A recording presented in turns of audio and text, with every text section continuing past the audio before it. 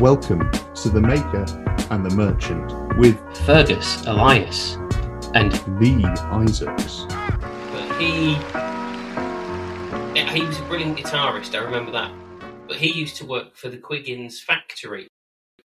And his job title related exactly to the thing you've just said, which will leave the audience wondering about. But that was his job title. So he was Professor Iggy. Iggy. And his job title and was... his job title was... Happy New Year. Lee says Happy New Year. Oh, yes, you're on you're on headphones, of course. Bethan also says Happy New Year. You've now appeared in an episode of The Maker and the Merchant. Oh, that's it, an appearance. That's it. We're getting joy. Bethan, we're getting joy. Ecstasy. Forgets that this is this is an audio experience. a sticky out tongue. Bethan is now doing cartwheels. She's leapt from the ground like a trained gymnast. She's swung around the lampshade. She's kicked Ferg in the head and said, I'm taking over. Give me all your money. Ferg is now producing his wallet from his pocket. He looks quite frightened. He's pulling out wads, ladies and gentlemen. He's pulling out wads of cash from his so genuine much cash leather Balfour at Hushheath Estate embossed wallet, and he's handed it all over to Bethan. My giant leather embossed now I can wallet. hear footsteps and a door slam and a car squealing. And she's gone. She's gone. She's gone. It's so sad. To Waitrose. to Waitrose. To spend all that cash that I earn as a winemaker. I mean, I've heard winemakers are just rolling in cash. Yeah. You should go for dinner around Brad and Sherry's. They actually, you go into the bathroom to wash your hands, turn the sink on. Krug comes out of the. Of course, they make the premier English sparkling wine, so they have a rather disapproving view of Krug. Yeah, I mean, you should see what they use to flush the loos, though. Well, I dread to think. DRC. Well, Happy New Year, dear listener. Happy New Year, Ferg. Happy Feliz Año Nuevo. Yeah, Feliz Navidad to you too. To everybody. Ferg. All Salud. right, we're going to get straight into it. What are you drinking? I know that is just from the appearance of the can. Again, this is an audio experience, but I can see the can, although I can't see the brand. I can see the can, and I immediately recognised what it was. So Lee, you're the one who's breaking that. Is it the fourth wall where you refer directly to the audience? Is it the fourth wall? I just can't stand the concept of Brechtian alienation, either for me as a performer or is it for the audience in the role of audience. So that is a tool I will be regularly employing in future podcast records. Perfect, man. So you're drinking I'm rebranded drinking Bitburger Drive, I see. Yeah, no, I am indeed drinking Lucky Saint. So I am, for my sins, and also because out of this deal I get a repainted bathroom, doing Dry January. Oh my! I mean, there are caveats to this. Okay, go on. What are the caveats to you doing Dry January? As a winemaker, I do have to drink wine. Yeah, well, you have to taste wine. Taste wine. Mm. So the caveat is, if it's work, it doesn't. It's count. okay. It doesn't count. Now, technically, TM and TM is work, and I think we had about 18 nights out planned this month, didn't we? For business, TM and TM business meetings and planning and such. Yes, no, actually, I need to move the one that we've booked for Malibu at the end of the month. Oh, does it clash with the Bondi Beach layover? Yeah, okay. That's the problem. I think I'd rather spend a bit longer in Bondi. That's fair enough. I'm still getting trouble with the planning permission for the Everest episode. Yeah, I don't know why they're being so funny about that. I just thought we could parachute straight to the top. Cut out all that bollocks of getting from base camp to the top, just parachute in. I was actually just going to hire about 3 dozen Sherpas and get them to carry a massive statue of a bottle of Balfour Brut Rosé up to the top. Just leave it there. Yeah, I mean, if you want to put, England's second best sparkling wine. Fuck off. Actually, though, I believe the Dry January you're doing is the German version, isn't it? Because today, as we record this, it is Dry of January. Oh, very good. You see? Yes, yes, Dry January. 1-2 Dry January. I'm not doing Dry January, but I have got a really interesting low and no thing in front of me that I'm going to try. What have you got? It's called water.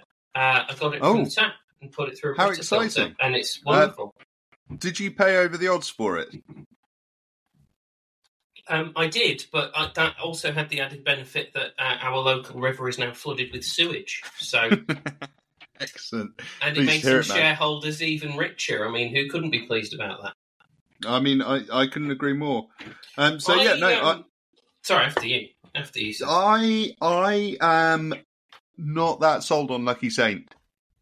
I bought a case because I thought, it'll be interesting to try. Everyone talks about it. I mean, everyone, including, Mr. Merrylees himself, an MW student at one stage. Indeed. Now we know why he never completed it, because he likes this shit. It's revolting. Well, it's not. I've been really unfair. It's not revolting. It's not. Look, I can't really give opinion on the low and no thing because it's anathema to me. If somebody, I don't want to drink alcohol, that's fantastic. That we live in a society where you can make that choice and you can live that choice, and that is to be celebrated. And it's like I'll disagree with what you say, but I'll defend to the death your right to say it. Right? You don't have to drink alcohol. You've chosen not to. That is fabulous, and nobody should put you in a situation where you feel forced or ostracised or anything like that. But then to turn around and go, I'd like a beer. Fuck off. Beer's got alcohol in it. So you can't have a beer. I'm pregnant. I like drinking beer. I'd like to replicate the experience whilst pregnant. Okay, but nobody's marketed it that way. Not that I've seen. I've seen. Maybe that's what they're missing. Last year, interviewed the founder and owner of Lucky Saint because I used to have a job. Did you miss that? No. I don't like being in the scenario in which I'm currently in going, I need a job. That's not nice. But actually, the reflection time I've had has made me realise better off out. So I think in the long run, I'll look back and go, they did me a favour. Still very unpleasant. I, of course, feel it could have been handled better, but as I think I've said before, I don't think anyone's ever been made redundant and go, oh, no, that's fine. They handled that really well. But with sort of that in mind, we were going to, it's New Year. New Year is a time of kind of reflection and reevaluation and lots of thinking. And I think we should do that as human beings all the time anyway, but New Year kind of is a convenient focal point. New starts, new beginnings. But what were some of your highlights, be them personal or professional, of 2023? Ooh, 2023. There's only one correct answer to this question, Lee. Was it our dinner at Hawksmoor? We didn't go to Hawksmoor. We went to Gaucho. Was it our dinner at Gaucho? We were going to go to Hawksmoor. Clearly a highlight of yours. Oh, it was so good. I got the wrong restaurant. Well, no. I mean, I did. I mean, personally, you did go to Hawksmoor, didn't you? I did go to Hawksmoor on the Friday. Do you know who else was in there on the Friday? Was it Anthony Newley? Piers Morgan. How close to him were you? He touched me. What? I was standing up. He brushed past because he was going to his table. After he hacked your phone, allegedly? Nice use of the allegedly there. We wouldn't want to get sued. No. Allegedly. I don't know. My phone got very hot, but then I think he probably allegedly realised that actually no one really wants to talk to me that's remotely interesting or salacious.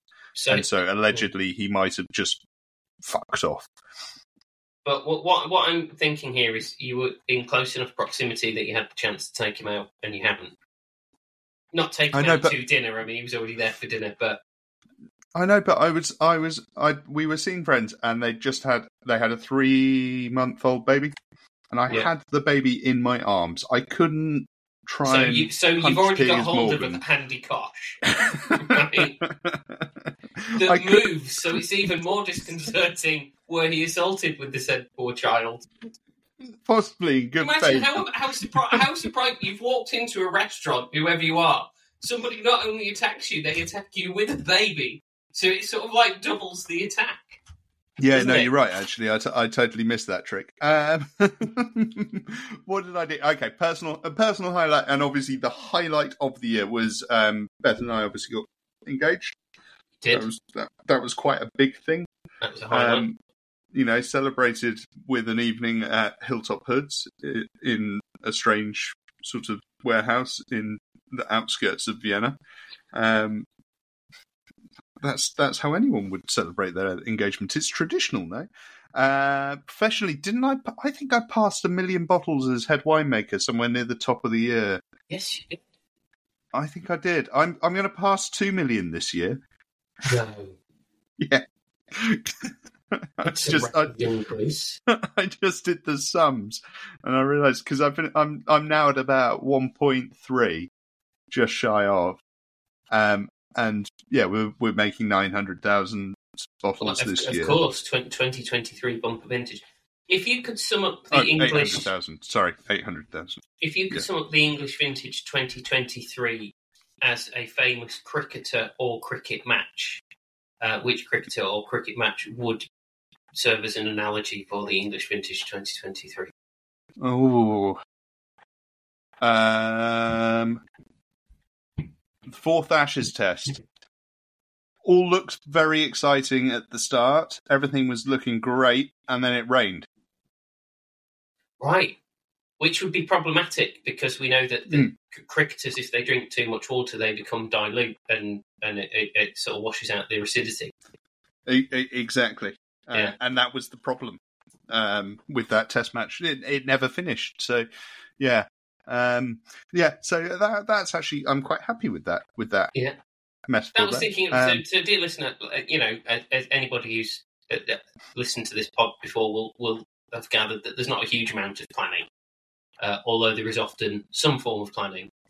Every question with which I've assaulted Ferg this evening about his highlights of 23, would he attack someone with a live baby and the cricket? They were off spec. I mean, just look at how quickly he thought on his feet there. Or, he sat down, but it still counts. I'm quite proud of that response. I think that's pretty good. It was a tricky vintage. I'm happy with where it's ended up though. We've got some really good wines in tank. I've already filled quite a lot of wine into bottles for sparkling base, and that's tasting really good. It's all right. It's all right. When realistically will we see the first fruits of your labours? Ooh.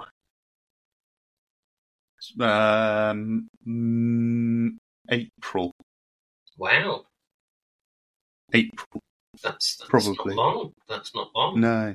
Well, you've got Bacchus. I tend to try and put Bacchus, in the bin. But if I have to put it in a bottle, I tend to try and do it a bit earlier in the year. So maybe and blend it with a small percentage of stuff that you've barrel aged for a little while to add some really interesting complexity to it. Yeah, it's weird. It's almost like you've read Jack's marketing. So yes, I've got Bacchus. I've got a lot of Bacchus. Massive tanks full of Bacchus. Be a real shame if someone was to come along, enter my security code for the door. It's 3751, and I don't know, and just dump all the Bacchus. It'd be really sad because we'd have to claim it on insurance. Yeah. And then Beth would be grumpy with me because she's our insurer. Well, that's the risk you take when you're in insurance, isn't it? But no, I'm being Bethan really seems mean. far too nice to work in insurance. Well, yeah, but she works for one of those nice insurers, doesn't she? One of those aspirational brands that no one can actually afford to insure with. That's why they're aspirational. Oh, I'd love to be insured by them. I could never afford it. I'd love to drink Nightingale regularly. Can't afford it. Is that why you end up with the Balfour? That's basically. I mean, it's second choice, isn't it? Second choice. Yeah, obviously. That's personal and professional. Okay. What was your best Christmas present that you received, but also that you gave? Oh, I did do good Christmas presents this year. Received. I got all the things I wanted, i.e., socks and jumpers, and the stuff that you can't be bothered to buy for yourself. I also got a lemon tree, which Bethan and I received a lemon tree. Oh, lovely. Which I'm really excited about. That was a cool present. And I got some nice bits. So good presents. But my gifting this year, I think, was pretty exceptional. On point. Yeah, I think I nailed it, to be honest. I bought for Mother. So a bit of backstory to this. Over the last 5 to 10 years, I've been buying my mother various items of Catholic memorabilia for no reason whatsoever. My mother isn't a Catholic. My family isn't Catholic. No one in the family is Catholic. I have no idea why I started doing it, but I keep going. And a few years ago, I think I reached the sort of zenith, or thought I'd reached the zenith of my Catholic iconography presents when I bought my mother a mug that I'd made on Vistaprint. It had a picture of Mother Teresa on, and underneath I wrote Mugger Teresa. I thought that couldn't be topped, dear listener. And then I was trawling around on Instagram and an ad popped up for a light up Virgin Mary. Honestly, mate. So does it light up from the base, or does the light extend? It lights up. It lights the whole. It's like through the whole statuette. Does it the whole, or is it just like a glow at the bottom? No, it's throughout. It's like it's quite something, I must say. So, it's like a sort of cube of perspex, and inside is an etched likeness of the Virgin Mary, and then it's underlit by a sort of LED strobe, and it gives you lots of different colours at different paces, so you can have slow colour change or fast colour change, or just green, just red, just purple, or just blue. Please tell me you gifted this to your mother, our one dear listener, with a couple of tabs of acid. No, I gifted it. But I went one better. I gifted that to my mother, best 35 quid I ever spent, with a Pope Francis bobblehead. Oh my word! Yeah, I didn't think I could beat Mugger Teresa, mate. But honestly, you have excelled. Yeah, superb. Pretty chuffed with that. What about you? Best gift? Now you're asking. What did I receive? I suppose the thing that leaps to mind were both gifts from my wife that I hadn't requested. Nice. So we do generally, as or what we do. I kind of broadly like this thing, or I really want that. That's why this picture here I'm showing. That's the thing I really want for Christmas. We didn't do too much of that this year. But the best gift, so I guess there were 2 books that that La Patrona bought me, both of which I sort of secretly hungered for, but I hadn't specifically requested. One of them was the Patrick Stewart autobiography, and the other is the Arnold Schwarzenegger book, which is kind of, I suppose, it's not so much an autobiography as kind of musings on how he's achieved what he's achieved. For anybody that doesn't know, self-help with Arnie. The first page, his first piece of advice is get to the chopper, and the second piece of advice is now, which is very good. For anybody that doesn't know, I actually Arnold Schwarzenegger is someone I really enjoy his films from the 80s. Although they were made in the 80s, so there's questionable aspects. Anything made before 5 years ago, has questionable stuff in it, and it's good that we would question it. That's really important. But nonetheless, I utterly enjoy Arnold Schwarzenegger films from the 80s and early 90s. Actually, through the mid-90s. Do you want a fun fact? Go on. You are Arnold Schwarzenegger. No. The only film that my mother says my father has ever cried at was Kindergarten Cop. Oh, my word. Was it because it's so bad? I have no idea. I think he was just very emotional that day. But yeah, apparently when they watched Kindergarten Cop, and she claims he cried. He says he didn't because my father watches about 3 films a year and expresses emotion through grunts. So does he grunt a lot towards the end of The Great Escape? Is he as angry about that as we are? No, he just goes, just fucking speaking French. Good luck. I watched it like 2 days after you did when you sent me a video of that particular scene. I've watched it 2 days later. He's fucking done it again. He's such a twat. He's absolutely useless. He's absolutely useless. Like 50 years of doing that. Terrible. Arnold Schwarzenegger's never done it. He's never got it wrong. But also, I think I just find I find him an inspirational character, on the understanding that human beings are mixed and capable of making mistakes and doing the wrong thing. So there's nobody sort of that I'm always careful about that, because I remember talking to somebody once saying, someone I really admired Arnold Schwarzenegger, and they started talking about maybe the things he'd done that were questionable in terms of, cheating on his wife and stuff. It's like, yes, I know he's done that, and that's an awful thing, but he's also done these other things that are inspiring. Yeah, and I kind of look to that. So I find him quite an inspiring character. There's a documentary about him on Netflix. I think it's 3-hour-long episodes. What that guy's achieved in his life is incredible. Yeah, and I mean, to err is human. And to forgive is Fergus. Is that? Yeah, I'm actually very forgiving. That's actually, the I believe the correct. So you know how there's like these popular sayings that aren't quite right, and they become misunderstood. Like the most famous one I always think of is where people go, "Oh, hell is other people." Sartre said it. Yes, but he didn't mean that other people are awful. He meant that you exist in the perception of somebody else, and you have no control over it, and that's really terrible. Yeah. But it's a lot easier to just go, people are awful.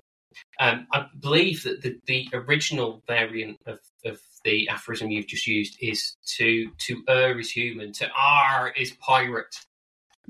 Of course, yes. That famous yes. From the pirate philosopher there must have Bill Redleg. You have a woman's hand. You have a woman's purse. I wager your purse has never been used as a lifeboat with 16 sailors tossing in it. And you'd be correct. The best gift I gave was once again, actually, so there was 2. One of them was a joint gift from La Patrona and I to Corte. He wanted the Lego Titanic, but the Lego Titanic is nearly £1,000 in money rather than weight, although it is considerably heavy, and no one can afford that. So we found sort of a substitute alternative Lego brand and bought him the substitute alternative Lego Titanic, which was still, it wasn't a £5, but it was more affordable. Yeah. And Corte loved it. It was something he really wanted, and we had a lot of fun putting that together. But actually, I think the best gift I gave was a bit like yourself. I was trawling Instagram and found something. A producer of jewellery that will put a pet's image directly onto the piece of jewellery, and the piece of jewellery then reflects the shape. So it's not like a square of jewellery and they etch it on with a laser. This piece of jewellery is clearly Schrödinger. It's not a cat, a pretty cat. It's clearly Schrödinger. It's a beautiful necklace. And you're wearing it now. I am wearing it now. I think it really brings out my eyes. It really does. Of course. Yeah. What was the best wine you drank over Christmas? Be it still sparkling, fortified. Did you have any Night Timber or? No, sorry. Sadly, I drank Powerful. But no, I think the best wine I had, and this is time for a Mike Claxon. I'll actually edit something in. But not the mic that you expect. This is the best of mics. The best Mike of Best. Mike Best. He is indeed the best. He is the best of mics. He very kindly gave me a bottle of Kuma River 2019 Chardonnay. Oh. Which we had on Christmas Day. And it was sensational, actually. I really good at Chardonnay, aren't they? They're really good. Yeah. Like that slight reductive hint and everything was just so tight, and it was perfect. Really good Chardonnay. Kamei River, best producer of Chardonnay in New Zealand. Surely. Yeah, no doubt. And that was apropos of nothing. We talked. He bought a case. We were talking online about how much we liked the brand and how much we liked the wines, and I'd literally just been like, I haven't got any at the moment, but I should probably go out and buy some. And literally 2 days later, I got a delivery, and it was a bottle, and I was just like, we talked about this on the last pod, mostly through the medium of my deep and sincere gratitude, which I still haven't processed the depths of that gratitude towards so many people. But so many good people in this industry. Out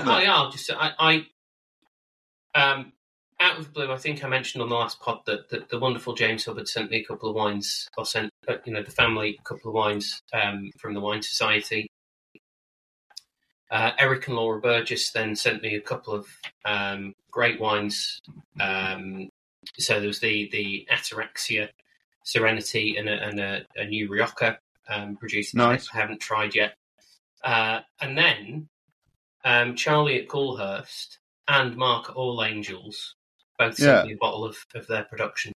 So really? The Miller's Tale, which is the Blanc Noir from Coolhurst, and the 2018 All Angels Rosé, both producers that I've done stuff with in the past, sort of on social media, making silly videos, but whose production I genuinely love. I gave a talk for Mark at the launch of his 2015 Classic Cuvée.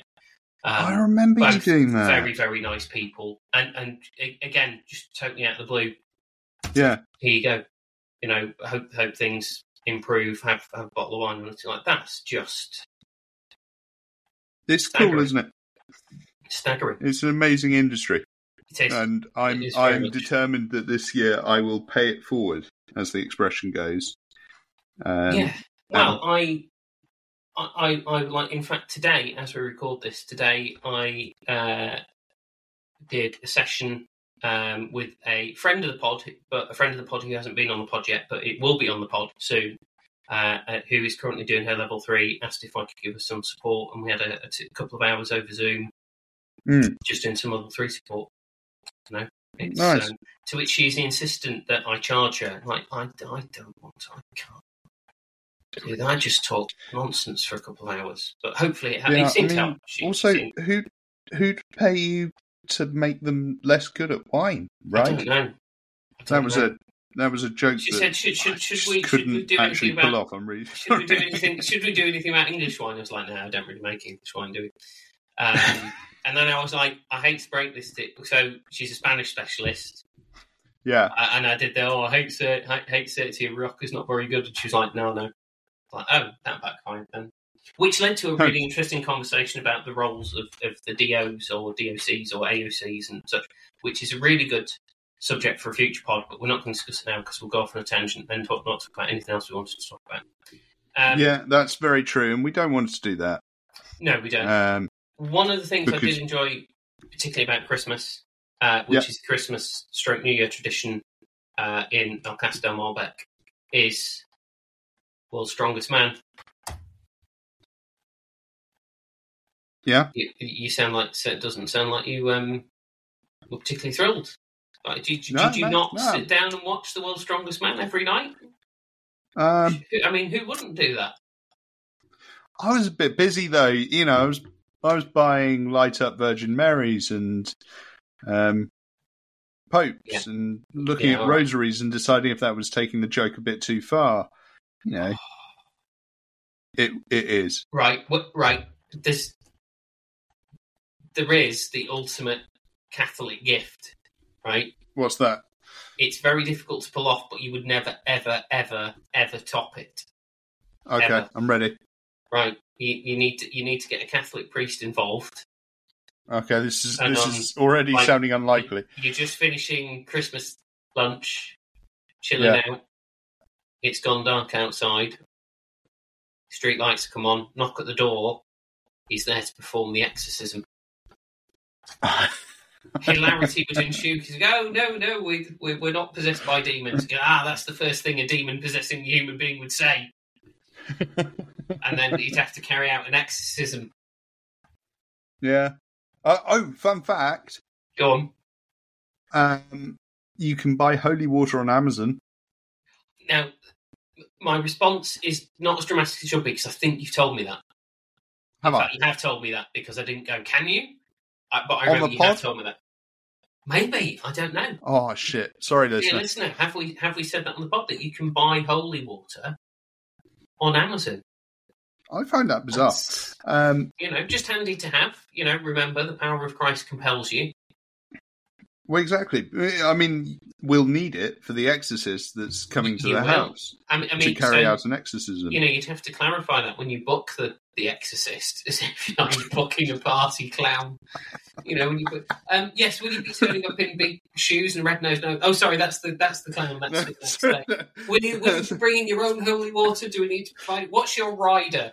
And his rider is, I don't know, some rosary beads, like some old wicker branches or something to whip him to self-flagellate with. I don't know, do Catholics still do that? You need to construct a little confession box. I noticed if I supply the holy water, you take £7 off the price. What you need to do, this will cost extra. Like when he knocks on the door and your mother answers it, he has to say, I hear you're possessed now, Father. And he has to deliver it in a father-tongue accent. The power of Christ compels you. Get out now, go on. Fuck off. Go on, you will. And the demon's going, I am here, I am pursued you. And he's going, go on, you will. Go on. Yes, good. We really sidetracked. We have. You were worried about talking about Rioja and DOCs and things like that, and we've just talked about Father Ted's exorcism. I know. Well, before because this is ostensibly a wine podcast. What are you most looking forward to in 2024? Again, either personally or professionally, or ideally both. I've got some really exciting wines coming out. Ooh, right tell. I've got 3. One I can't talk about, but you know what it is. You have tasted it. I don't know if you tasted it in finished form or if you tasted it in tank. Oh, that's exciting. So there's that. You've clearly forgotten that, so we'll that's that. Well, no, because I tasted that makes me really many. excited. I tasted so many, I can't remember which one it would be specifically. Oh, okay. So yeah, there's that. Then we've also got we've got a new Chardonnay, which is made of Chardonnay 76. So one of my favourite clones. 76. About 15% oak. Amazing. It's a really cool wine in a really good place. I think that comes out somewhere around Christmas time. And I've got a Pinot Noir, unfiltered, unfined, because I'm quite a natty winemaker. Well, I mean, that's the first thing I think of with you, basically, is cloudy cider, really. Yeah. I mean, I was actually, I'm going to name drop, and it's quite a good one. I was talking to Jamie Good earlier. He's not real. As if he's real. Well, I say talking. I was exchanging a few DMs with Jamie Good about what a show off. I know about. I've got 1 barrel in the winery, and this is. You've got more than 1 barrel there, Ferg. Have you not realised that? You've got quite a lot of them. Yeah, I've got a few of them.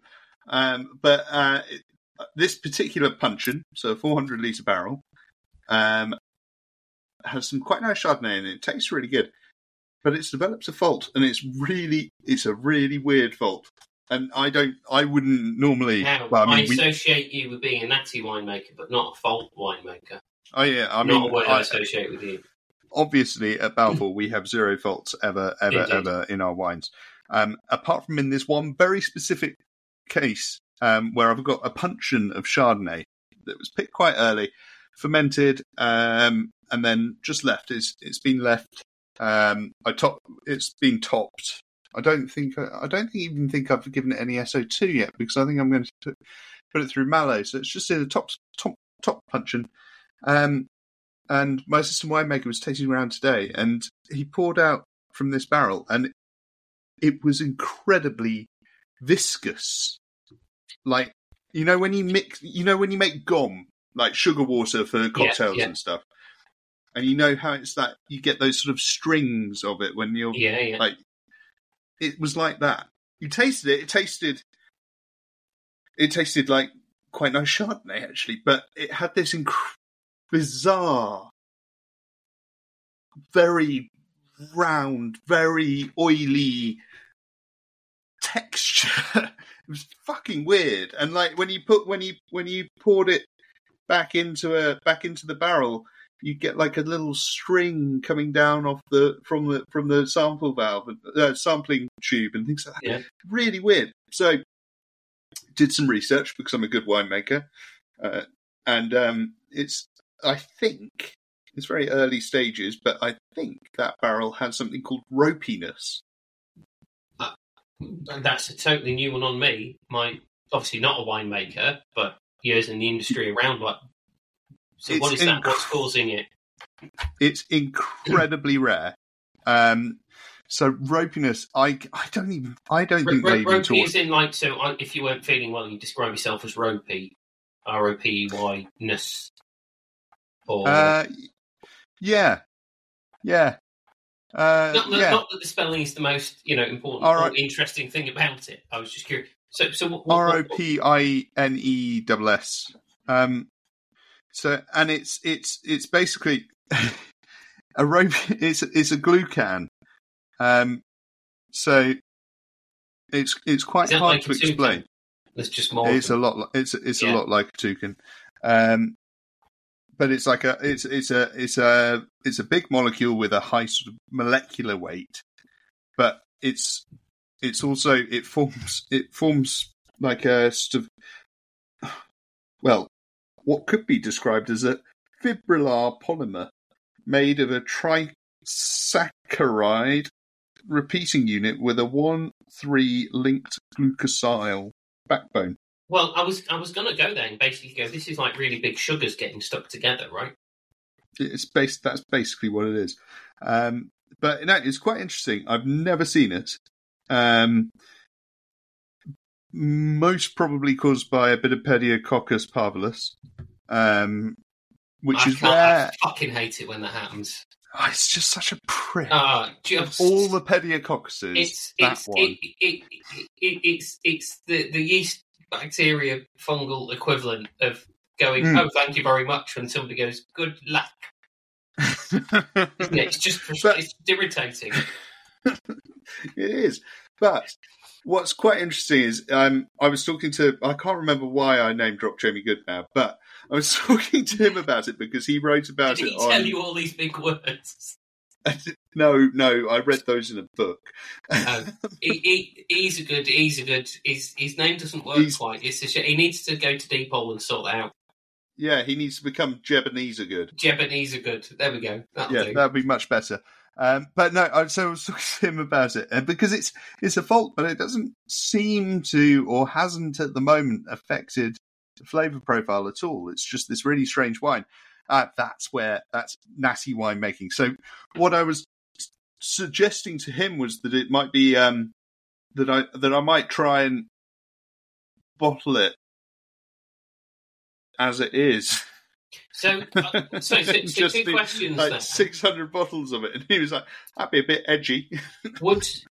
I'm guessing it wouldn't cause any harm to somebody if it was ingested. No, none at all. So secondly, aside from the fact that perhaps you can see stringy stuff, forgetting that in terms of tasting it and that texture they get on your mouth, we like texture. Because subconsciously we know that sometimes that indicates sugar, and sugar is good because it's energy. Yeah. Is it something that actually consumers forget the fact that there might be some kind of visual cue, but is it something that actually consumers? Oh, that's interesting. It's textured, and is it in any way sweet? No. It's like tasting dry white wine that's got the structure of like a really thick, concentrated squash. Yeah. It's hard. Bottle it and sell it to Tony Milanowski to use in his lectures on wine faults. That's sort of what I was thinking was actually what I do, because the way to get rid of it is quite easy. And actually, you don't get, in ours at least, you don't get the like literal ropey bits. Yeah. It's just there as a textural thing.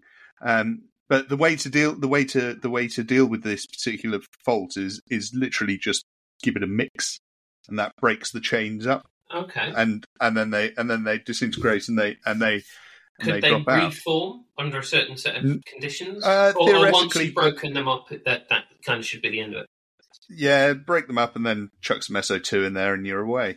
But a bit of me is wondering about leaving it for 6 months, letting it settle, not touch it at all, so that the chains should still be there, but the wine itself will be clear. Rack it very gently, but you're still going to lose some of that.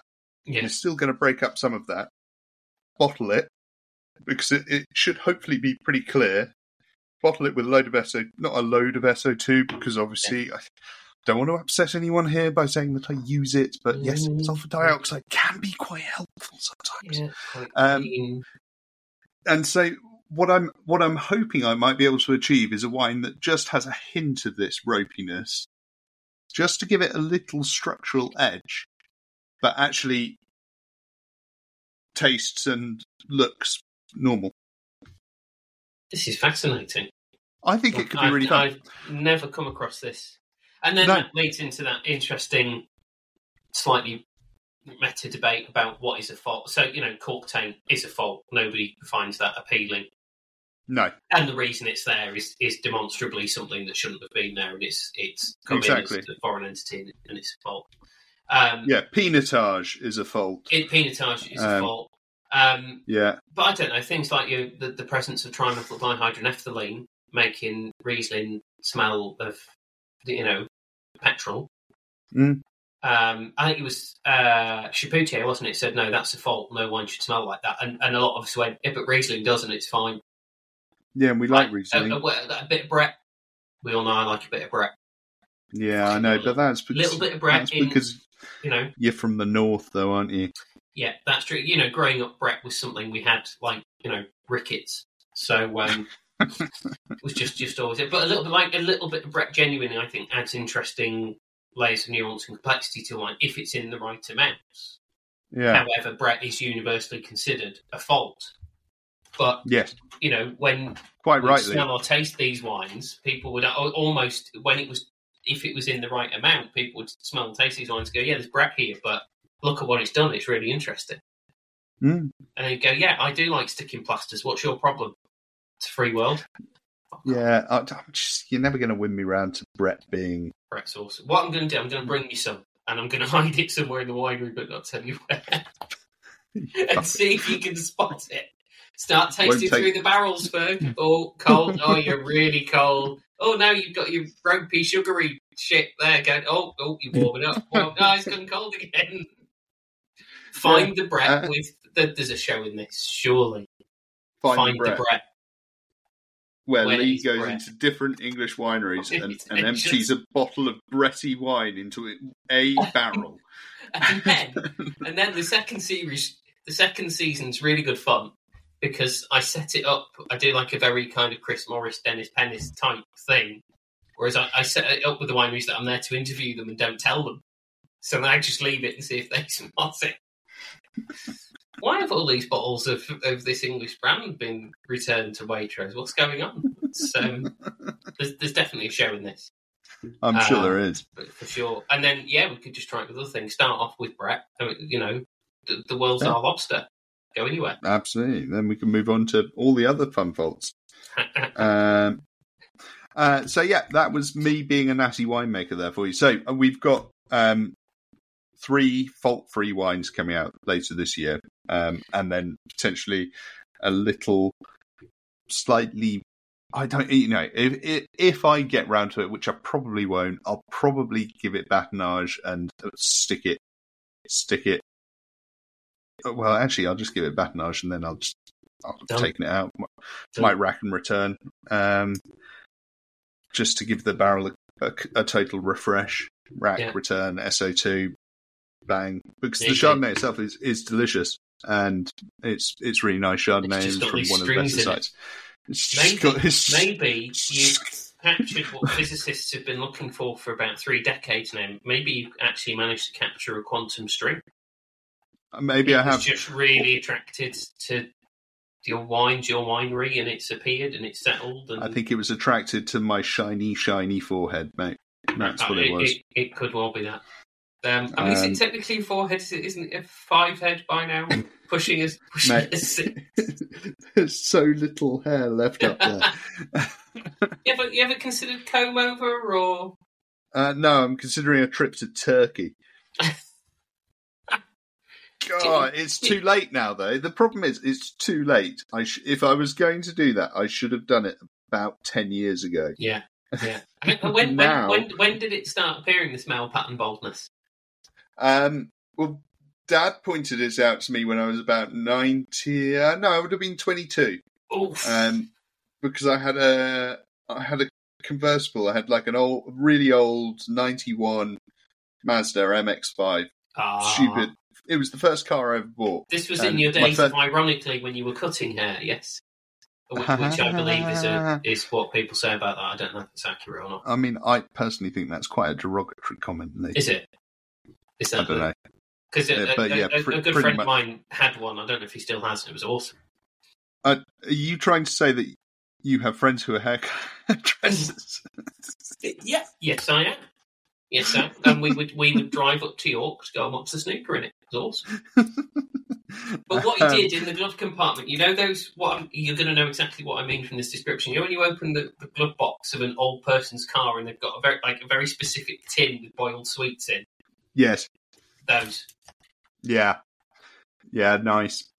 I like that. I've got a lot of time for that. But so Dad was driving behind me one day, and when we got back to the winery, I don't know where, I think we'd been out looking at a vineyard or something, and then got back to the winery, and he just started laughing. He was like, "I've just followed your bald patch all the way here." Like, what bald patch? That is brutal. Yeah, and it stuck with me for best bit of 10 years. Yeah. So that's nice. Hey, grass doesn't grow on a busy road. Yeah. Yeah. Yeah. That's. I'm finding that really reassuring. Any personal things that you're looking, other than your trip to Turkey to sort out your barnet? What personal things you're looking forward to in 24? Personal things. What am I doing? 24. Well, there's talk of a trip to Scotland. I've got jury service in 2 weeks. Oh my word! I'm not sure if I'm allowed to talk about that. Am I allowed to say that out loud? I'm allowed to say that. I don't know. I think you can say that you're on a jury, but I don't think you can say anything else. Yeah, I won't say where. Because you'd have to tell your employer, you'd have to say, I've got jury service, right? So I've had to tell my employer. So, that is in the public domain. Yeah. I am. So I've got that. I don't know if that's a personal highlight or actually just a millstone around my neck. Because we're really fucking busy right now. Yeah. The idea of taking 2 weeks off that's not a holiday doesn't really... Justice doesn't wait. No, justice doesn't wait. This is it. I am the law. Please turn up on your first day with a Judge Dredd mask on. I am the law. And see where that gets you. Well, I'll get you out of the jury service. Well, I've been looking at ways of getting out of jury service. Apparently, one way is to appear wearing a suit and carrying a copy of the Daily Mail. I should think so too. But I'm a bit concerned that if I touch the Daily Mail, I might in some way become a racist. Now, there's only been one instance on this pod of the most profane of foul language. And strangely, it didn't come from me. It actually came from you. But I'm about to use that word. So this is a warning. Ooh. This is a warning to our listener of a more delicate nature who doesn't like extreme or foul language, and that's entirely understandable. But I'm about to drop a pretty big bomb. So for the next minute, probably just fast forward. The smartest thing I ever heard said about the Daily Mail was an old acquaintance of mine, and we were roundly just mocking the Daily Mail generally because it's low hanging fruit, it's too easy to do. But he came out with a line. It's quite easy. It's very easy, but I actually refer to it as Der Stürmer these days, which is also accurate. But he came out with a fabulous line, which was not only devastatingly funny, but it was accurate. And he simply said, "Reading the Daily Mail makes you a cunt." Oh my God. And I was like, that works on actually several levels. Well done. It's like the act of reading it turns you into one. You know, not just if you pick it up and buy it and read it, you are one. You become one. So yes, there we go. That was my example of the use of quite an extreme bomb. So apologies to those of a slightly more sensitive disposition, as they might say on the BBC. Apologies for the industrial language. I can't help but notice, but I called the Tory party a bunch of see you next Tuesdays. You did. You didn't call Daily Mail readers that, did you? You just created a friend and said, "Well, my friend says." No, well, I you see. You know what, mate? Call a spade a spade. No. I mean, that sits entirely within my own belief system that is accurate, but I cannot take credit for somebody else's work. And it was far too witty and profound for someone like me to say. Had I come up with it, I would claim it, but I genuinely didn't say it. But I wholeheartedly endorsed this message. Excellent. So there's that done. We were supposed to. Well, we had like a ton, running list and stuff. We've got to get better at this. Now, actually, folks, so you were talking about these things that you're going to do and interesting wines and batonage, yes. and I think you've missed the point because, I think what's stopping people drinking English wine isn't the price or a lack of understanding or knowledge. I think that it's the fact that English sparkling wine has mushroom stoppers foil on it and doesn't come in a pint bottle. That's the problem, isn't it? Yes. Yes, what that's the problem. Do you remember in Blackadder and Baldrick's going like, how did we get from one state of events to the how did the war start? And Blackadder gives this actually wonderful, funny, but historically accurate. Like they tried to build up two armies on both sides so they would never attack each other because it would just be so devastating. But there was only one problem with that plan, wasn't there? What? It was bollocks. It was bollocks. It was bollocks. Right, I, as we've established many times, I've been in this racket for north of 2 decades.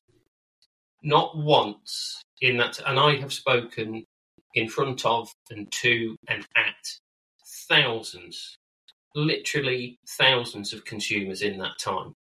Not one of them has ever professed a desire to have it in a pint bottle, whether it's English sparkling or another. No. And I believe it was somebody from quite a well-known and respected English winery who pointed out that actually most wineries are trying to reduce the amount of glass in the system, not increase it. Yes, no, that sounds like something I said. Yeah. Yeah, I mean, look, where to begin with this? It's become quite toxic, which I think is really sad, but also typical of anything involving Brexit. Because the Conservative Party, God love them, have decided that this is an opportunity to show how good they've been, and as a result, they've made something which really, frankly, wasn't newsworthy into a hot button issue that really shouldn't be. No, there's no demand for a 500ml bottle. There's even less demand for a 568. No one wants pint bottles. No one's ever asked for them. No one's really benefited from this. The only people I think who've benefited from this are Raffiney, because they did make some 500ml bottles, but they didn't make many of them, and so they probably sold all of those, and that's great. But they're not looking to profit from it either. Really, they genuinely believe that there's a market for 500ml bottles. Then good for them. That's great. Yeah. I do have reservations beyond that. There is the commercial angle, but actually, from a sustainability perspective, there's a bit of a question mark in my eyes. We're all trying to do better. We're all trying to be better in our approach to our planet and our ecological impact. Wine is awful for the environment. It takes a lot of water to make some wine. It's like something like 4 litres of water per litre of wine produced. Yeah, I think it's more than that from the last stat I saw. But you would be more in tune with those stats. Water is. Probably... We don't think about it, but water is a scarce resource. Given the fact that human beings are like 90% water, and they say there's a shortage. But given the planet is 75% water, most of it is obviously heavily salted, which is the way I like my chips. But water when we're talking about growing stuff to feed us and animals that also then go on to feed, water is a scarce and expensive resource. It is. Well, that's what they think the next big set of wars will be in the future. Will be over is fresh water. And actually, we've really gone down a rabbit hole. Where we are utterly privileged. We live in a country where we can go and turn on the tap and we've got water. And I sort of alluded to that earlier. Instead of buying some shit non-alcoholic beer, I'm just drinking water, right? Because I can do that. I can go to the tap and get clean water to drink. There's large swathes of this planet don't have that. Yeah. So wine, bad on that front, bad on growing, because vineyards tend to be, not all vineyards, and I'm not, but tend to be monocrop. Yeah.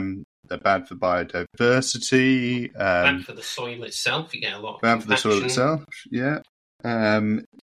Fermentation's bad because it releases carbon dioxide. A lot of sequestered carbon dioxide gets pumped out during fermentation. Wineries themselves, a lot of concrete needed to build a winery. A lot of stainless steel needed for your tanks. A lot of trees need to be felled for your barrels. And then you come to the glass bottle that you use to store your wine, and that's probably the least efficient of all of them in terms of energy in for output. So a standard bottle of empty sparkling wine bottle weighs 536 grams.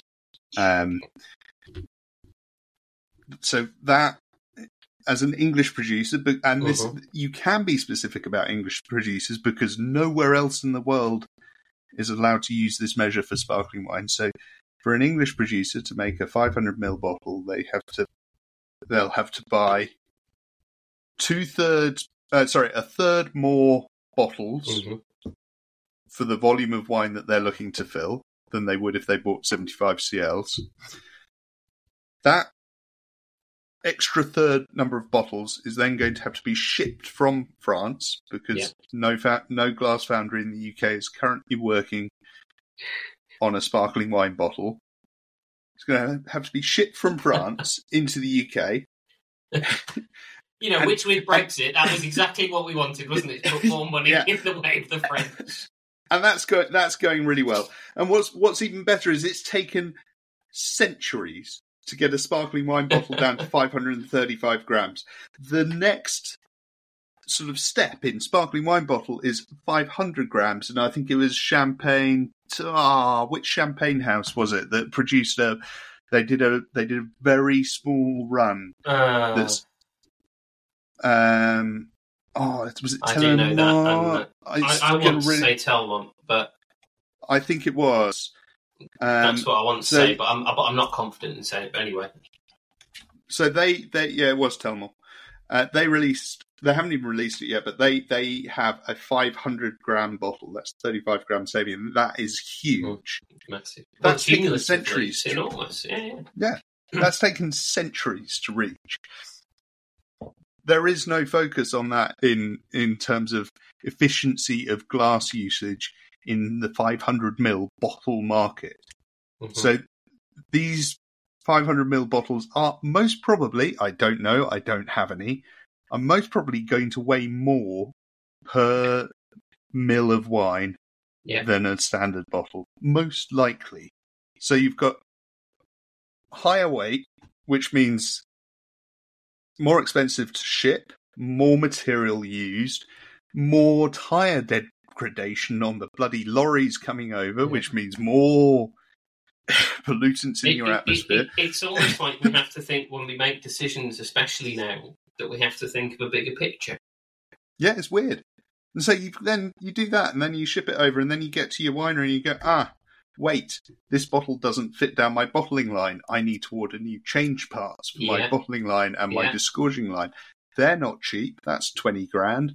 And new parts means more production, means it's usually bottling line parts made increased amounts of vehicles coming to your winery to use machinery to fix the machinery. So yeah.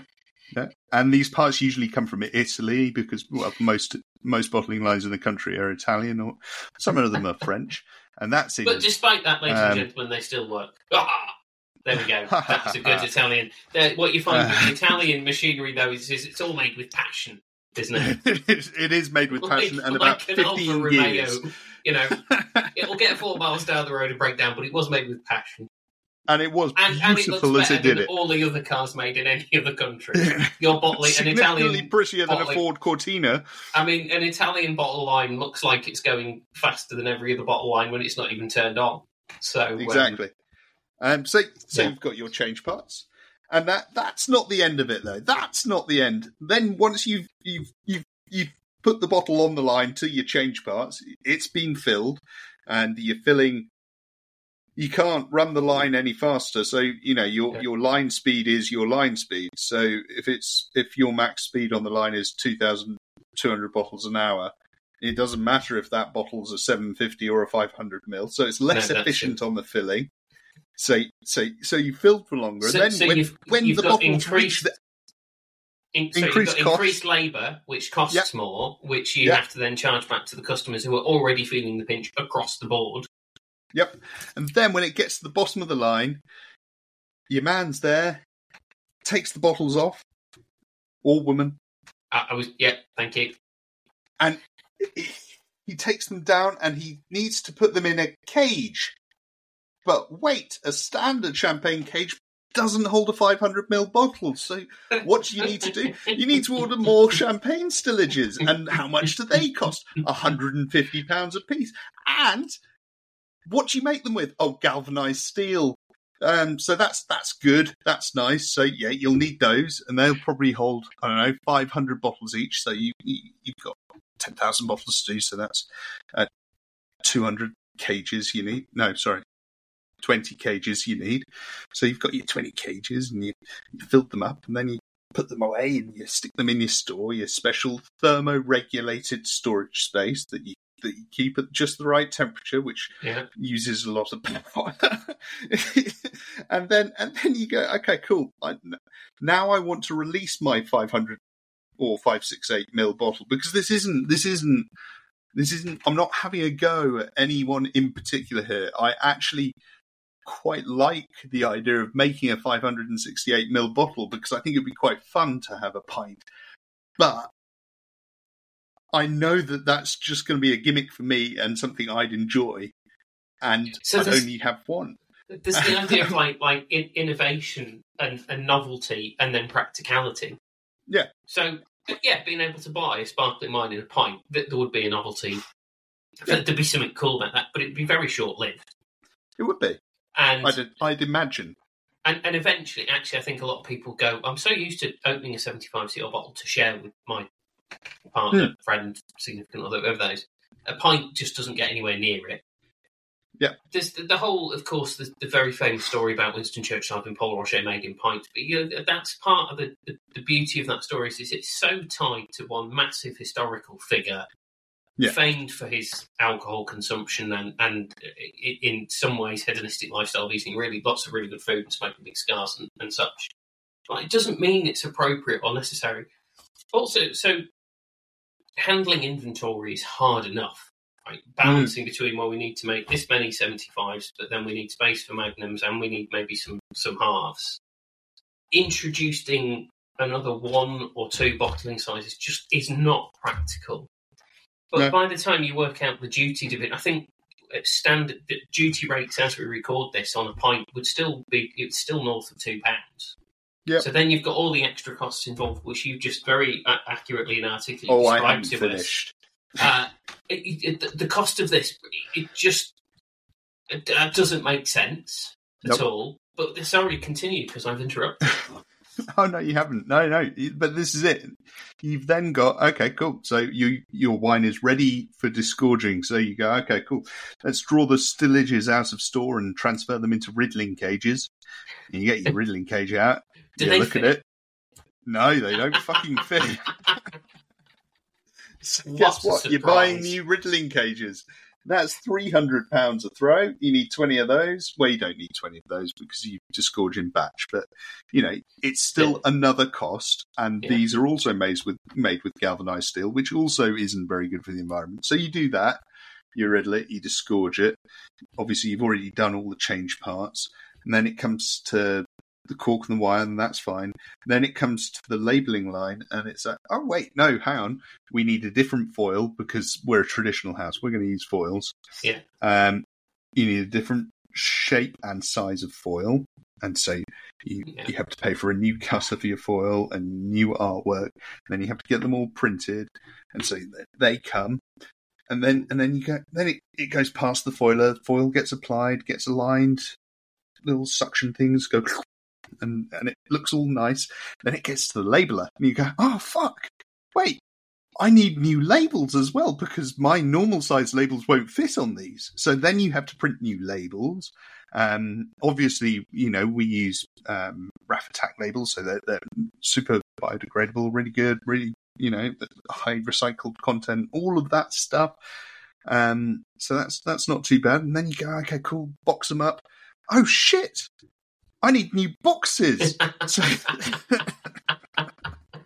So then you have to go and get a new form made, get new boxes printed, get them down to the winery, and then you box them up and you tape them, you palletize it, and it's ready for sale. But that's a change at every single step of production. But you missed the point. We couldn't do this before Brexit. We didn't. Yeah. But I mean, look, I've said all of that, and it is. I do believe that from a sustainability perspective, they're not the way to go. I don't like halves. I don't like 500ml. I don't like 568. In a world with free energy and free of this irritating environmental stuff, where there was no environmental impacts on our actions, you go, right, hang on a minute. Yeah, it would. I actually see no reason not to do a small amount of it. I think it could be fun. It's a bit of a novelty. It's a bit quirky. It's fine. I mean, it's become a hot button issue because the Conservative Party have said, "Isn't this clever what we've done?" And everyone's gone, "Well, no, not really." It's not. I think what the Conservative Party need to focus on is getting their regional MPs to go into Tesco and question them as to why they've got Easter eggs out already. Fuck's sake. Is that where we are? I'm afraid it is. Isn't it? Look, if it weren't an issue, then sure, go ahead. I'd probably do it. Just for the fun of it. There's been a pile-on because it's come from those wankers in power. Yeah. And I've not got a problem with them per se. I just don't think they're very sustainable. Well, they're not sustainable. And again, I know you and I talked about some memes highlighting this issue, but it's where you go. Because I was going to do a facetious link, but I'm going to approach it differently. Where we went, okay, Like, there is that. Actually, a greater benefit to the whole drinks industry was fucking reducing duty. Yeah, would help. That's a big tackle. Like, if you want to help this industry, which you profess to believe, or you profess you want to be, fucking sort duty out. All the data suggests if you reduce the level of duty, more wine will be purchased, more money comes in. Yeah, it just helps everybody. And you know, this whole thing about we can now put it in a pint bottle if we want. That is not going to save hospitality, which is in the worst state I've ever seen it in my career. No. Which is, although I don't work in hospitality, obviously working in wine, you work very closely with it. I've trained to, sold to, written lists, done all of that, and continue to sort of aspire to do that if I actually get a job. You know, hospitality and catering is on its knees. In the last 2 days, as we record this, Greens up in Didsbury, that's been going for over 3 decades, run by Simon Rimmer. Copper and Ink, Tony Rod's fabulous restaurant in Blackheath. I was lucky enough to dine at last year. Pig and Whistle, James Alcock spot. Now, there's a history in catering and hospitality of establishments closing. It happens frequently. Yeah. But often you go, well, and the places aren't great, or there's a lot of people get into catering and hospitality not understanding it. You know, they've made a load of money. No, I can buy a pub and run a pub. You know, I've spent loads of time in a pub. That doesn't qualify you to run on. When you've got people like Simon Rimmer, Tony Rod, James Alcock, whose businesses are closing, like, these are good operators with good offerings who understand what they're doing and know how to do it. I've not seen catering or hospo in as bad a state, and it's not going to be sold by pint bottles. Yeah, no, it's not. And this is why politics should just not be. Politics shouldn't be concerned with normal, real, everyday life, should it? Well, no, but just politics should just get the out of wine and just you know. Let's do it. Let's crack on. We'll sort it out. Stop trying to use us to score points because you're not doing the right things. So there's an interesting point. So I was talking to a friend of mine earlier, and he was asking about, you know, the visa and obviously the proposed changes in legislation and financial requirements, and obviously La Patron's going through. We're doing another visa renewal right now, and ultimately I reached the point to go, all this rhetoric around immigration isn't even being said because they feel it's for the benefit of the country. It's to appeal to a minority of potential voters. Of all the worst reasons. Yeah. If your party believes immigration is bad, lay the facts out why and propose how you're going to deal with it. A decent party in opposition will come back and go, well, actually, we disagree because there's these facts, so we can do, this is how we...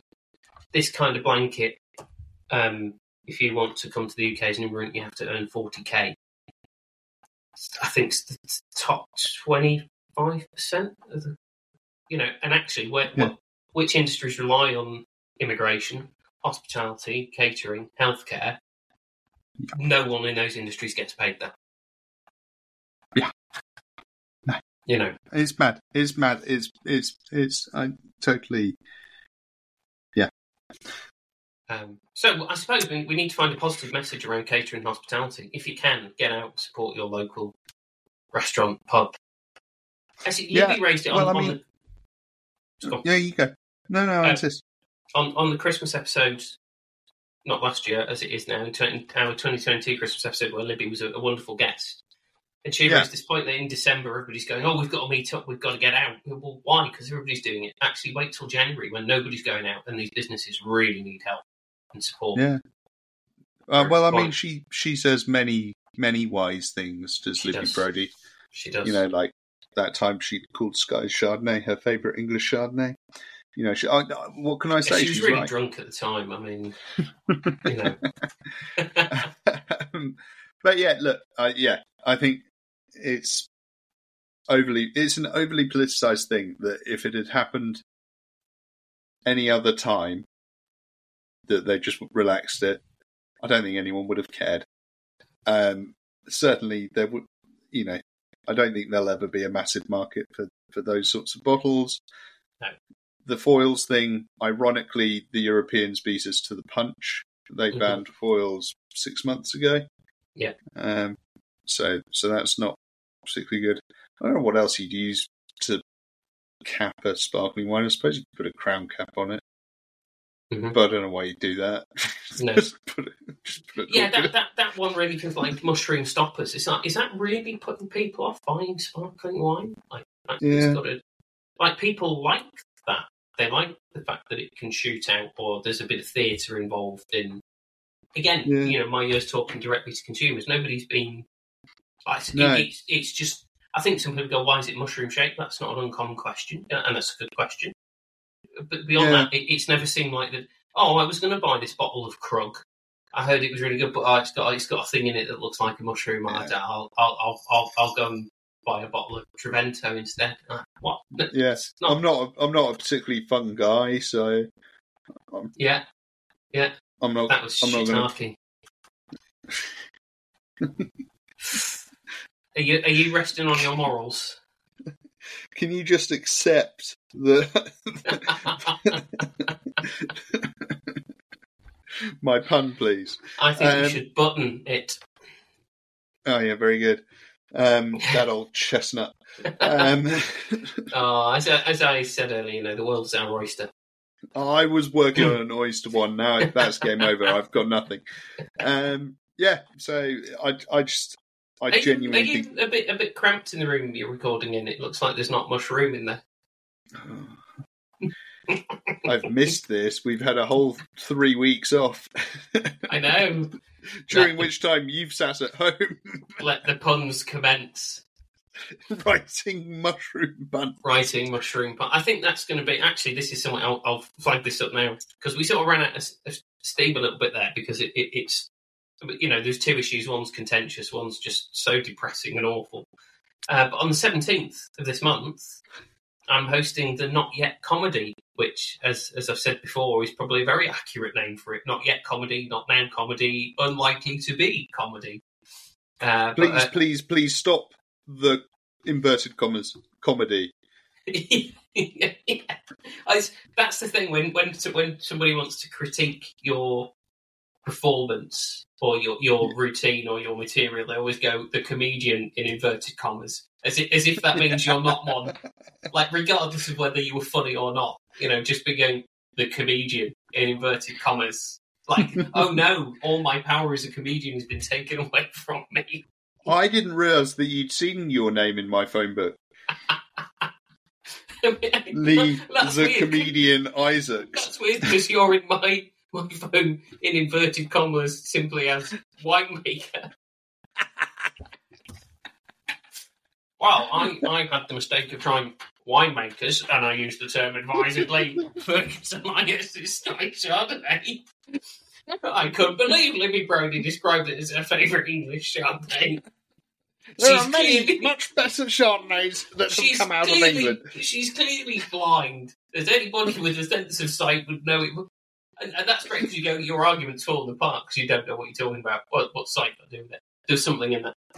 Anyway, so Not Yet Comedy. Yeah, Not Yet Tell Comedy. me more. 17th. Why is it called Not Yet Comedy?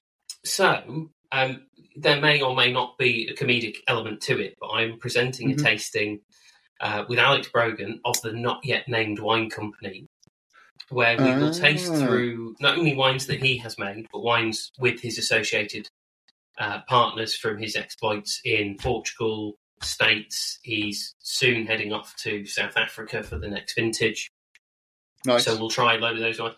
And I still haven't really got an idea of what I'm going to do. I've started working on some new material that is about as funny as my old material. So anybody that's heard my old material knows exactly what to expect. Bring razor blades, basically. 17th of January at the Sampler in Islington, after hours. Are there tickets still available? So it's still licensed. It's not a legal illicit thing. It's between 7 and 9 p.m. And I believe there are a few tickets remaining. So head to Not Yet Named Wine Company and bag yourself a ticket to Not Yet Comedy. Wine Company? Not Yet Named Wine Company. Because that's quite a mouthful. They haven't yet got a name. Cool. But the fact that they haven't got a name has become the name. So it's a great effort, and we must get... Alex has appeared on the pod when we did a live episode down at the Sampler last year. He did, didn't he? But it's a great little project. So you invest in it as the consumer, and then you help Alex make key decisions. So he contacts you and says, right, this is the first decision. Here's the... here are the possible things we can do and what that will entail and the outcome. So actually, as an educational piece, you learn a huge amount about it. You should sign up, folk, because he's never had like a load of fucking sugar chains in his wine and ropiness to deal with. It's in one barrel. It's just quite interesting. Fact, I think I can say this: that the last wine he made, which was out in Chile. I proposed a name for it, and it went to a vote, and there were lots of great names, but my proposal won, and I was absolutely genuinely made up, absolutely thrilled. Are you able to tell us what name that was? Yes, I am, because it went to the vote, so it's out there. So the wine will be called SOCKS, which of course spells the word socks. Socks. But in Spanish, that phonetically SOCKS is the phrase SOCKS, which essentially means it is what it is. Oh. But hashtag sock. I love the idea of hashtag socks, SOCKS. Like it. There were lots of brilliant names suggested, and somehow that when people were voting, they don't know. I don't think they suggested the name. I can't recall. But I think it narrowly, very narrowly, that name, and that genuinely really put a smile on my face. So we'll be trying wines from his Chilean exploits. Will you be trying SOCKS? No, because it isn't yet ready. So that's actually ready. In the not yet released category.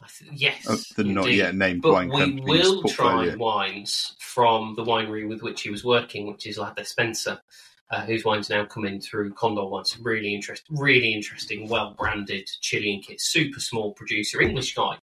Gone out, settled in Chile, making wine.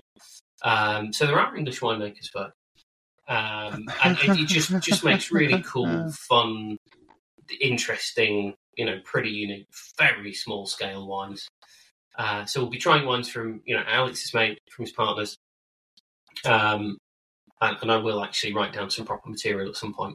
But really looking forward to that, so bag yourself a ticket. Will he be pairing the comedy with the wine? There will be a broad link in that I will be telling jokes, or jokes in inverted commas, of course, which removes their power and aspect and influence instantly whilst the wines are being consumed. Now, luckily, I do have quite a lot of stories about South Africa and South African wines. So excellent. Does that mean you'll be doing your South African accent? I might do. I don't know. I need to take it under advice. Yeah. I'm not a massive puss, so I'll probably do some. So what we've basically decided is that there's a wine tasting happening at the Sampler in Islington on the 17th at 7 p.m. 7 p.m. And if you go wearing some form of noise-cancelling headphones, you can actually just taste some really nice wines. Exactly. So even if you aren't interested in my comedy stylings, and why would you be if you were a normal, sensible, rational human being, you will get to try some brilliant wines. And you can just follow me out in the distance, talk amongst yourselves. Absolutely. Muffly so I am looking forward to, because I haven't actually performed sort of stand-up comedy. Well, if you'd ever seen me before, you'd argue I'd never performed it. But it's been quite some time since I last actually performed. So every tasting I do, I treat it as if it's a stand-up show. Yeah. But I'm still ultimately doing a tasting, whereas the kind of idea for this is it's being treated more as this is a stand-up night. And I haven't performed stand-up actually for a substantial amount of time. So it's kind of nerve-wracking as well. I bet. But you'll smash it, mate. I have no doubt. I need to make sure I book myself a ticket because I've never seen you do. I thought you were going to say we have to make sure I get a taxi booked. Ready to go. Oh, sorry, my Uber's early. I don't want to not go because that'll bring my rating down. Sorry, mate. Really hard to get taxis in London. Ferg, it's 7:05. I'll be coming from jury service, so I'll probably need a stiff drink by then. You'll need a laugh, yeah. Oh, really? That's great. I can write some material about people who've done jury service. Then that's a new comedy avenue open to me for the evening. Yeah, and I mean, so many people will buy into that and be invested in that. Have you seen those jurors they have now? Wankers. One of them looks like a winemaker. Leaving their employers in the lurch at a busy time of year just to go and hand out some justice, which they aren't qualified to do. I am the road warrior.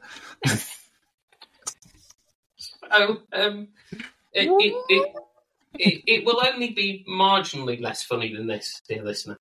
But yeah, no, that sounds amazing, mate. So looking forward to that. In support of a really interesting project, making really interesting wines. Yeah. I must admit now that I may have known a little more about Not Yet Wine Company than I initially let on, but I'm excited. I'm looking forward to it. Thank you. Yeah, it's just to actually the opportunity to work sort of more formally, do something in conjunction with Alex. He's been, so many people. He's a super cool guy, isn't he? He's awesome, really, really good guy. Really. And I've only tried a couple of wines that he's made so far, but really impressive. I love that project of let's get people involved because it makes sense from a funding perspective, but also that educational and the fact that when that wine is made, when it's really good, you can turn around and go, well, basically I made that. Yeah. He just pulled the levers, I told him we should go with a bit more mellow on it, or a bit of French, So, I think it's really genuinely a really interesting concept, and I'll be attending. I can't wait. Excellent. And well, we don't want to burn any more content, do we? No, not at all. Well, I might use up all my new material. You don't want to do that.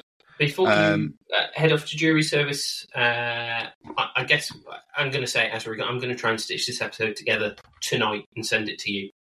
Oh, really? So there won't be a klaxon in there. I'm just going to put... What do you think? I'll put the start... Basically, there's an intro and outro to add to it, right? Yeah, so they're going to have... tomorrow? Or today? Why not? Let's do it.